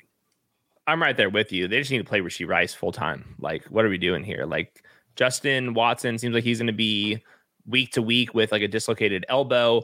Kadarius Toney stuck in his own role. Sky Moore can't buy a target right now. So MVS led the team with 34 routes last week. Then it was Rice. Why don't we just get Rice up to 30, 40 targets or 30 to 40 routes per game and get this thing moving? He is already on the part-time usage, the wide receiver 51. Over the last month. So I think that this is a week to be considering putting Rice into your flex spot as we get into bye weeks and all that type of stuff as well. We finally had a Chiefs wide receiver to break that 10 expected fantasy points in a single game, and it was Kadarius Toney, who finished with, I think, 6 yards on like 6 targets, but did find the end zone. Shout out to Isaiah Pacheco, by the way. First 2 weeks, it was about 7.5 fantasy points. The last 4 weeks, 15, 23, 13, 13. He has found stability in a backfield over the last 2 years that kind of lacked stability, which is a great feeling, I think, for people who drafted him. Yeah, last month, running back 7 on running back 8 usage, locked and loaded. Los Angeles Chargers. So Quentin Johnston played on only 34 of 72 offensive snaps, only earned 2 targets, and got 0 receptions off of them, including the game-ending interception. It is so clear that it's either Kellen Moore or Justin Herbert, or these guys do not have trust in him as a player right now, and at least comparable to the trust they have in Keenan Allen, which is sky high. And even Josh Palmer was this close to having a much bigger day and had that touchdown called back due to an illegal man downfield penalty that didn't cause anything on his touchdown. Yeah, I mean, I think at this point, just Josh Palmer is just way better than Quentin Johnston. Like, that's a reality. Not a surprise to me. Quentin Johnston was like a trade space player that needed a lot of work. And I thought the ways that he won in college just were not going to translate necessarily. He invites contact in his route, and that's what kind of happened on that last one as well. Meanwhile, Josh Palmer, 10.2 expected half PPR points. He's already the wide receiver 31 over the last month. So that's 2 games with Mike, 2 games without. I do think that Josh Palmer in a 10-person league is a every week starter. But I'm expecting Austin Eckler and Keenan Allen to really start going crazy once they get a little healthier. And to me, it wasn't his throwing hand with the dislocated finger, but I do think that you can still have some issues in a lot of those throws that Justin Herbert was missing last week. I do think you can partly contribute to that finger injury. Is probably the worst game I've seen Justin Herbert play. Just how many misses downfield he had. I don't think that's a coincidence. Obviously, we have some rookie wide receivers doing great things out there. We have Puka Nacua. We have Zay Flowers. I'll even throw in Jordan Addison, who will get in here to a moment in that grouping. Of that next, Jackson Smith and Jigba, Rashee Rice, Quentin Johnston. Is QJ easily the last of that group? Like, is he even worth a stash? He's like Treylon Burks to me. I think that's a very valid comparison. I do want to throw out some mentions, though, like and they're very different players. What we think of Amon-Ra St. Brown right now, that didn't really happen until the final 6 weeks of his rookie year, right? Mm-hmm. Christian Watson went nuclear in a 6-week span last season. I think the differences with those two teams is they did not have an alpha commanding presence like Keenan Allen on the opposite end of that. And Keenan Allen is running all the CeeDee Lamb stuff that we saw last year that equaled the 13 point whatever fantasy points that you mentioned under Kellen Moore with the Cowboys. So at best, Quentin Johnston was going to be the second pass catcher on this team, heck, maybe even third behind Austin Eckler. And he just had to, smooth out the edges of his game. And we haven't seen any of that so far. I'm just amazed that we haven't even seen like a real vertical shot to him that like is close to connecting so far, or even that has connected so far. Cause that was his game in my mind, where he was going to help while everyone else believed that he was a yards after catch threat. You still have to get off press coverage though. That's just work in progress. Work in progress. Miami Dolphins next. Oh yes. Okay. Top 3 running back the next 3 weeks, Raheem Mostert. I mean, if Christian McCaffrey's banged up, like why isn't he the RB1 next week? He season high, 22 expected half PPR points without him, and he's been absolutely dunking on models since then. They're going to be projected for 1 million points every single week. His tape, I mean, my goodness, this guy was breaking off huge explosive plays every single time. He's breaking legit tackles. He's hurdling dudes now. He's getting goal line opportunities. He's getting PPR catches. It's everything. And then you have this play where all of a sudden now you have lead blockers. It's so much misdirection. It's the most absurd offense I've ever seen in my entire life. So it's a joy to watch. What is this? What is this run? Yeah. When did 4.29 Raheem Mostert start also breaking tackle after tackle after tackle? I mean, it's pretty amazing, man. It's silly. Jeff Wilson might come back. Solomon Ahmed was the number 2. Chris Brooks had a pretty severe injury. It looked like Jeff Wilson probably going to be back in this game. I trust Jeff Wilson way more than Solomon Ahmed. Ahmed got home because of a garbage time touchdown, which you do earn in this offense because you're always beating teams by 1 million. So I do think that Jeff Wilson is somebody that you should be picking up. But what are we even doing here? He looks like the best running back in the league. It's so amazing. It is so jarring watching this team and then watching anybody else. Like just turning on the all 22 or the end zone angles, and you just see these guys moving in different speeds and pre-snap, and then you turn on another normal team and you're like, am I at 0.75x right now? I think we will look back on this offense as an offense that is literally changing the entire NFL. Just how much misdirection and motion and how they're using the motion. It was funny to watch Tyreek Hill run the quick cheat motions, and then you saw like Keenan Allen doing it and on Monday Night Football, and it's just like it just doesn't hit the same. I love Keenan Allen, it just doesn't hit the same. And I'm sure all of you sit at home and ask like, hey, why can't my team run that play? It is amazing to me how they are able to master the timing of it all within 1 week, because these are normal plays that people run, but everything is in sync and snap perfectly. And then Tua is kind of pulling the strings on it in terms of rotating and flipping and letting it go at the exact right time. And these are, different versions of the same play that we see on a weekly basis from them, but they're, the eye candy is all different. And that's the timing, and being able to figure that out in a 5-day span and master it in that short of a time. That's amazing. There was a fun wrinkle where Berrios was doing the quick motion. So it's throwing off the coverage rules. And then Tyreek Hill was the guy that was sitting in it, and he just kind of sat in the zone. So while they were all worried about what they're supposed to do, and now they're putting Braxton Berrios in it, so Tyreek gets underneath. This is a fantasy football show. We don't really truly care about this stuff, but would it be crazy if Tyreek Hill is the MVP? Like through 6 weeks right now, like I want to say Josh Allen and Mahomes and stuff, but this offense is averaging way more points and way more yards than any other team ever. And I think Tyreek Hill would be my vote for MVP right now. Okay. All of this positivity. Can I throw out a little pessimism here on the Miami Dolphins? They haven't played anyone other than the Buffalo Bills, and they lost by 28 in that game. Mm-hmm. Okay. They beat the Chargers, the Patriots, the Broncos, the Giants, and the Panthers. Mm-hmm. Literally haven't played anyone, right? Mm-hmm. They played the Bills and lost by 28. We get the Philadelphia Eagles this next week. Patriots after that. They beat by 7 points, but this time it's at home. And then the Chiefs after that. So like these next 2 of the next 3 games, I think tell us a lot about the Dolphins too. Yeah, completely agree. Some positive signs for Jalen Waddle. The last 2 games, 13.7 and 13.9 expected half PPR points. He's now up to the wide receiver 14 in usage over the last month. I do think that he gets a little bit more involved when you're removing the second elite running back from the offense. And I agree with the statement that you made that they wanted to get him involved pretty early on in like the last 2 weeks and especially this week. I guess my concern is like, what if the game plan heading into it isn't, hey, let's get Jalen Waddle involved? And then to me, he does fit as the third partner of the Tyreek Hill, then the running game, and then Jalen Waddle. There will be a game where we'll be reminded that Jalen Waddle could run the ball 98 yards before you even know it. So I'm waiting for that too. Totally fair. Okay. Minnesota Vikings.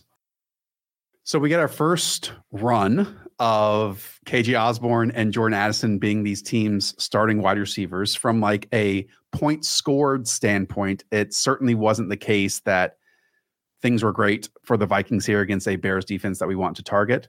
Hot take. I watched all of Jordan Addison's routes against press coverage. I thought he looked good. Yeah, I think that Jordan Addison's going to figure this thing out. And now, just quickly, just a tail in that comment. Yeah. There is a spectrum of the player that Jordan Addison is on in terms of being not a alpha size player and more of like a route manipulator, route runner. And probably the top end of that spectrum is Calvin Ridley. And let's say the bottom of that spectrum is like Jerry Jeudy, which let's not talk about that. My point being, Jordan Addison, despite being a round 1 draft capital and round 1 wide receiver, is not Garrett Wilson. He is not Jamar Chase. He is not one of these prototypical build the passing game around 10 options. And this is why he was going to be the second wide receiver on the Minnesota Vikings. So I think like our expectations for him should be framed around that rather than, oh, can he now be a 12 target a week guy? I still think he can, because Kirk Cousins in this offense gets so out of whack and it's just all pass. So I do think we can still get that with Jordan Addison, but I agree with you. He should be a good a really strong number 2 wide receiver that could be a number 1 wide receiver when you need him, but he's not going to be dunking on people. In the 2 games with Justin Jefferson sidelined, Jordan Addison 11.1 expected fantasy points, which is strong, like wide receiver 2-3 numbers. KJ Osborne up to 9.2, so he's on the radar. TJ Hawkinson over 8 targets or 8 or more targets in 5 of the 6 games. He's just going to be the check down guy because Jordan Addison does win a little bit more downfield. And there are some frustrated people who drafted Jordan Addison and now like put in their lineup and all that stuff. I do want to remind you who is around right now. He has 10.5 fantasy points per game this season. That includes a 0 in 1 contest, right? Who are these people mad at Jordan Addison? That is, trust me, I get it a lot. Why did you suggest we start Jordan Addison? That is exactly the same as Garrett Wilson, Jalen Waddle, Chris Olave, Calvin Ridley, Deebo Samuel, like all these guys were drafted above, if not way above, than Jordan Addison. So like, take it. This is the volatility of this wide receiver 2 and wide receiver 3 position. Sorry. Yep. I'm not even going to comment on the Jordan Addison naysayers. That's absurd. Anyways, with Alexander Mattison, it was weird. Last week, Cam Akers comes out with a season low in usage, and Alexander Madison's back up to 78% snaps. So I think they're going to be trying to figure out who's legitimately better than the other. It's not exactly the most exciting race. Speaking of not exciting races, New England Patriots are next. Hey, both running backs scored a touchdown, and Ramondre Stevenson and Ezekiel Elliott. I think producer Weaves pulled the Ramondre and Zeke film, and I looked at that and I was like, why do we want to spend more than 1 minute on the New England Patriots this week?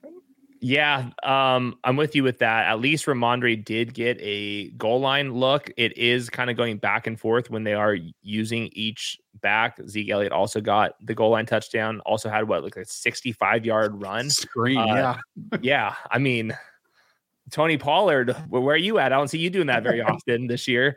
Yeah, it's an absolute mess over there. I don't know what to say. Kendrick Bourne was the like kind of manufactured touch player. Ramondre Stevenson got there because Ramondre's still like on the highlight tape that he pulled up.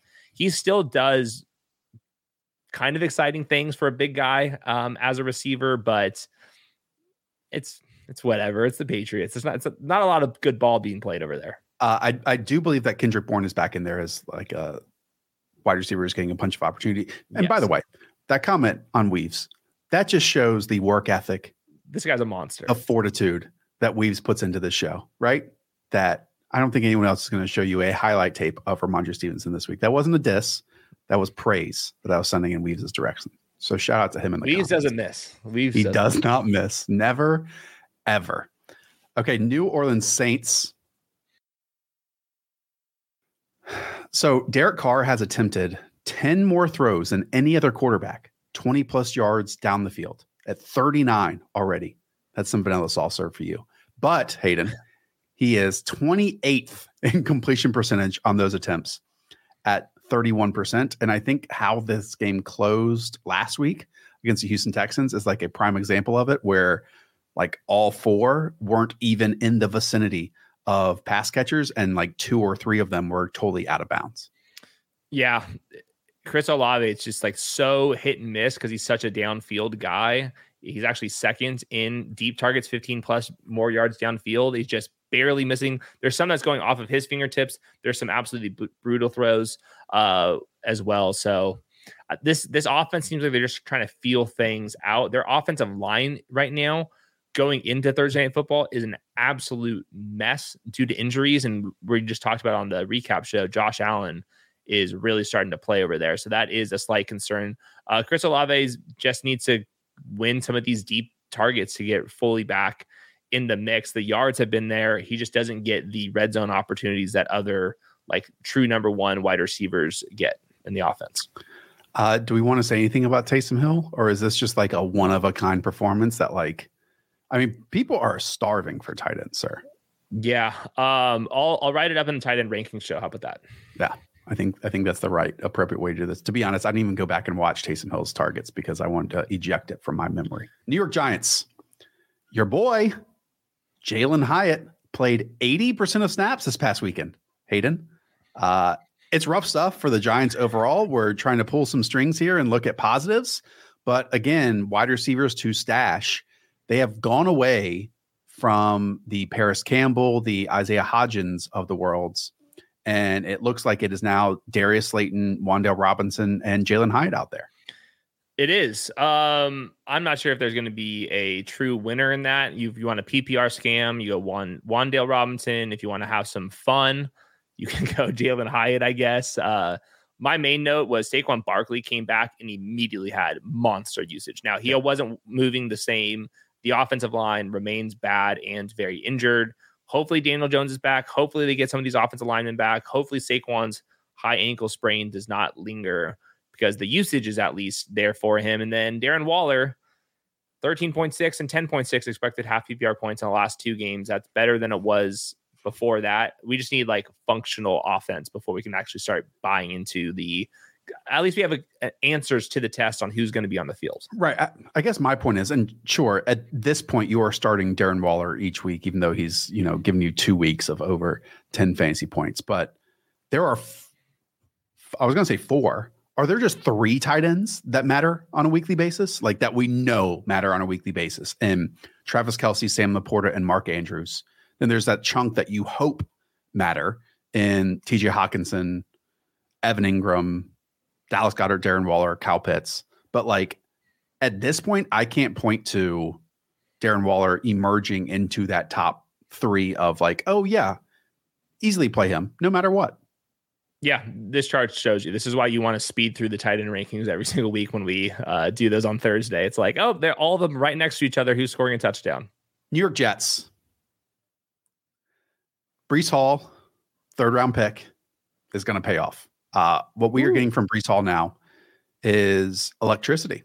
And I think he looks nearly back to his previous status. Any optimism that I gave Breece Hall this summer, I'm like shouting out the comments today, was met with, the only running backs off of ACLs to play well were Adrian Peterson and Jamal Charles. To me, we can already add Breece Hall to that status, even if he doesn't hit 1,000 yards this year, because he would have if it was with Aaron Rodgers. And I bet he does hit 1,000 yards this year. Like this is all now, I think Dalvin Cook only getting 10 opportunities over the last 2 weeks. And this is a superstar offense now when it's Garrett Wilson and Breece Hall. And they've actually changed the way that, they are allowing Zach Wilson to operate in just enough league average level in terms of pace, in terms of pass rate, and those types of things. And I think that's going to pay off enough for us with Hall and Wilson. Breece, 19.1, 13.1 expected half PPR points as the starter. That gets you fired up. And like you said, with the offense, they're at least giving Zach Wilson a chance. Last week was a season high in neutral pass rate, up to 62%.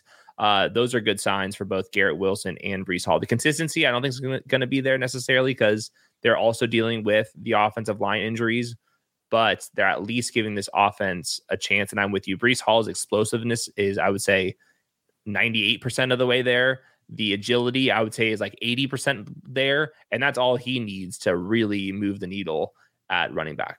Yeah. I mean, there have been 4 games this season where he has 10 plus touches in a contest. And in those games, Hayden, Breece Hall is at 15.2, 8.4, 27, and 18 fantasy points. Mm-hmm. He's going to be a beast. He is a beast. Philadelphia Eagles. It feels different this year. Like that's an obvious statement, but like the elements of this offense just aren't working as well. I think the out of pocket stuff from Jalen Hurts is worse. The RPOs and the screens are worse. Obviously they tried to just lean on the opposition last week with their running game and it wasn't working with DeAndre Swift either. To me, it is a ship that can get righted, but to reactively discuss what we mentioned this offseason, it wasn't as simple as pulling the 4th quarter lever. Things go wrong, even when you bring back everyone. Yeah, I mean, I think the only actual loser, though, in fantasy has been Devontae Smith. Like, Jalen Hurts is still top 3. A.J. Brown's going crazy. Dallas Goedert's been popping up for big games. Dallas Goedert's actually the tight end 2 in routes. So, like, to me, it's just like Devontae Smith, his deep targets aside from. But even Devontae Smith last week got 10 targets, went 5 for 44, and it should have been, 6 for 82. Yes. That was more. I guess my point is that only one guy has been left behind versus what we were expecting in this offense.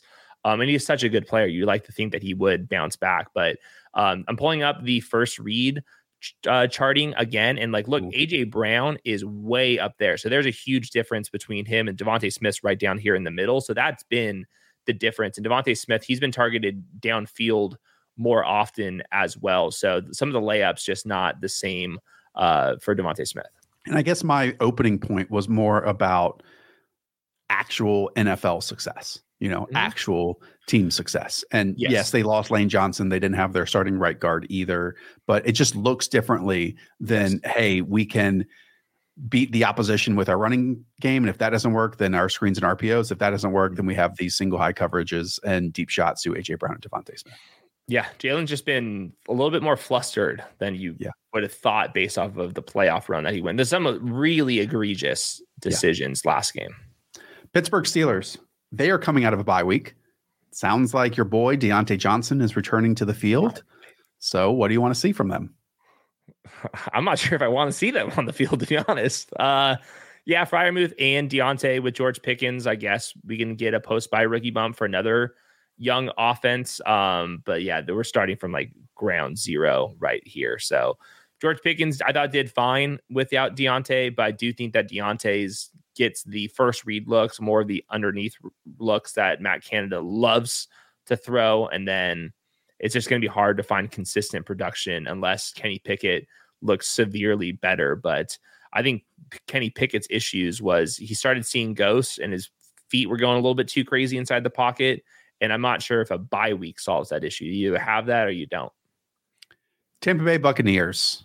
So Rachaad White's snaps did not alter that much. He still played 80% of the snaps compared to Keyshawn Vaughn's 20%. But if you look at the rush attempts, Rachaad White's dropped down from 50 to 54%. Meanwhile, Keyshawn Vaughn's went up to 46%. So talk to me. Does this make Rachaad White obviously less of a volume sponge? And does it those still keep him in the running back 13 to 24 territory? Yeah, I think 24, I would sneak him in there, but Keyshawn Vaughn, it was not garbage time. He was getting run in the first, second, and third quarter of the game. He's not a huge difference maker. So any usage that he loses is a big deal. And it's just shocking that like Keyshawn Vaughn is the one stealing usage. Like this, Right. This front office has known what Keyshawn Vaughn is for a very long time. The fact that they're moving him in is not a good sign for Rachaad White. And I believe the coaching staff went out there and says, hey, we need to get more from our running game. And then the pivot was over to Keyshawn Vaughn. Just quickly, we've talked about it a lot. This team was running so hot on third downs. This team was running so hot against pressure, like league high rates in both. And even if you drop down to average, which I think the offensive line is still playing at a super high level, like much better than I was expecting it to, despite it being reshuffled. That will change the outcome of a lot of this. Now, do I think it's going to change, Mike Evans and make him irrelevant? No. Chris Godwin irrelevant? No. But to one of these pieces, and it probably is the running backs, yes. And then over the next 2 weeks for the Bucs, it's the Atlanta Falcons and then the Buffalo Bills and the Houston Texans after that. So like those are three feisty, fiery defenses you face. I agree. I am a little nervous. I guess my point is that we've seen the best of the Buccaneers already. But again, I'm a Baker hater after watching him. Tennessee Titans. Apparently we have Derrick Henry film up and loaded. Talk to me. What do you want to say about Derrick Henry? I don't have a lot to say about Derrick Henry. As a team, they're 29th. This is all weaves. As a team, they're 29th in running back usage. Derrick Henry's now down to the RB 27 over the last month. The big thing is just Ryan Tannehill. If he's out, what are we even doing here? Just to put this in perspective, Malik Willis, if that is who they go with, since the beginning of 2022, he's 58th out of 60 quarterbacks in completion percentage over expected, and he wants to scramble around too. He took like 5 sacks and like 10 dropbacks. 4 sacks and 12 dropbacks. Quickly, though, last year he should not have played an NFL game. Like, it was egregious that they put him on an NFL field, and this is why they brought in Josh Dobbs, who was much better. I will say Malik Willis did look better during preseason action. Not that matters now. Like, that was preseason. Here we are. He at least could see the middle of the field, which is last season he could not. It was a canyon. Yes. Question. Knowing what we know about Malik Willis, do you think that there is a chance that we see Will Levis, or is this just like, hey, we know how bad our offensive line is. We're still trying to rotate these pieces and whatever Will Levis, like what they have seen from Will Levis shows them that he's their quarterback 3. Yeah, that's concerning. Yes, that's what I mean. For somebody that was mocked second overall for most of the pre-draft process. I don't have a lot of faith in either one of these quarterbacks. Right. And DeAndre Hopkins was more or less not getting home with Ryan Tannehill. Just as a reminder, it's a brand new GM who I think is trying to build a long-term foundation here. and they have a bunch of players that they can be selling at the deadline. So that's just something to monitor. I think the Titans should be realistic where they are versus the Texans and the Jaguars. I believe I saw this circling, so maybe the fact is wrong, but in the AJ Brown trade, that ended up being Treylon Burks and Malik Willis for the draft compensation for AJ Brown. Is that good? And then how much more, and I should look this up, how much, I'm sure it's a fair amount, more is AJ Brown making this year than like DeAndre Hopkins? I understand it's different general managers and things, but you get what I'm saying? Like, yeah. Why didn't John Robinson just freaking pay AJ Brown? I think it might have been the owner. There were some weird things going on there. It's better when you don't even know the owner's name. That's usually a good sign. Talking to you, Carolina Panthers. That's David. Yeah. Tennessee Titans face the Atlanta Falcons, the Pittsburgh Steelers, and Tampa Bay Buccaneers in their next 3 games. So we'll see what happens, man. You can easily. I just want to see like Treylon on. Like, I don't know what they have in anything. Like, I actually know that Tajay Spears is good, right? Yes. But it's a 1-year rental for DeAndre Hopkins, and so Derrick Henry. It's so clear that this is the end of the line for him because of where they are right now with game script and offensive line standpoint. But like, I want to see what we have with Treylon Burks moving forward in his career. Yeah, I would like to see Derrick Henry traded, and then you get Treylon and Tajay in there and see if you have foundational members going into the next offseason. Let's close with the Washington Commanders. I love Brian Robinson. I love him. Mm-hmm. I think this might be the window to potentially trade him in your league. Just because you're over the volatility in game scripts, or what do you think it was? So what we've gotten is fantasy points that I think really spike Brian Robinson early this season. 13, 28, then we had a 7, then we had a 12-pointer. I'm just afraid of what this Washington Commanders team is right now, that maybe we have seen the best of them as a team from a neutral and positive game script standpoint, that the rest of the way it can get a bit dicey, especially when your quarterback is on pace for like 94 sacks this year. Mm-hmm. I'm with you. I think I said to trade Brian Robinson like 3 weeks ago. Yeah. We'll roll that clip back. Okay. Question. Just to give the people out there. I mean, obviously you're trading Brian Robinson straight up for Breece Hall, if someone will do that in your league, right? Yes. For sure. Straight up for Isaiah Pacheco. Yes. I'm just looking around. Would you do it for like Aaron Jones, who's coming off an injury? Oh my goodness. I think I'd rather have B-Rob. Okay. After that, I'm not going further down this list. I'm not doing like Ramondre or Alexander Madison or James Cook or any of those guys. That's for sure. Yeah. We got other notes. Logan Thomas, we got rug pulled, season low in usage. That was a true what can go wrong situation following that trend. This was still out there for 78% of the snaps. And then Terry McLaurin separated from the rest of these wide receivers. I don't know what the hell is going on with Jahan Dotson. I remember I was looking today. It was like yards per route run. I was looking up for Quentin Johnson, who was like 3rd worst in the NFL. And like Jahan Dotson was like last. I was like, what? What happened? Yeah. I don't know. We're not smart enough. Our brains are too small for that. Do you know what it might be? Is even though his rookie season was much better than this guy's, this could easily turn into a Nico Collins like situation where a good quarterback comes in and you actually get to see the talent come into fruition. Like we saw it last year. A lot of that was touchdown volatility and red zone usage and those types of things. But you and I watched the tape. We hit the lab this summer and we're like, holy crap, Jahan Dotson can run some routes and create separation. But sometimes like your environment kind of just dictates that. And like, look, for fantasy, Sam Howell's a fun player. He's a fun player to watch in a highs and lows roller coaster type style. But as we have talked about, when you take sacks, the likelihood of the drive ending in points tanks. And this dude is on pace to set NFL records by a mile in sacks taken this year. It's not good. Not good. All right. Hayden wants to get out of here. So does Weaves. Weaves wants to go watch some more like Latavius Murray tape or something. All right. All of you, we appreciate you. Again, later on this week, we're going to have an episode of Scheme focusing on Ben Johnson, how he's dissecting, manipulating some of the best defensive coordinators in the league out there. I'll give you a hint. It's all about the play clock this week against Todd Bowles' exotic coverages. Ooh. It was very, very cool stuff that Colt McCoy put out there. And then we've got our tiers and rankings for every single position popping off on Wednesday, Thursday, and Friday of this week too.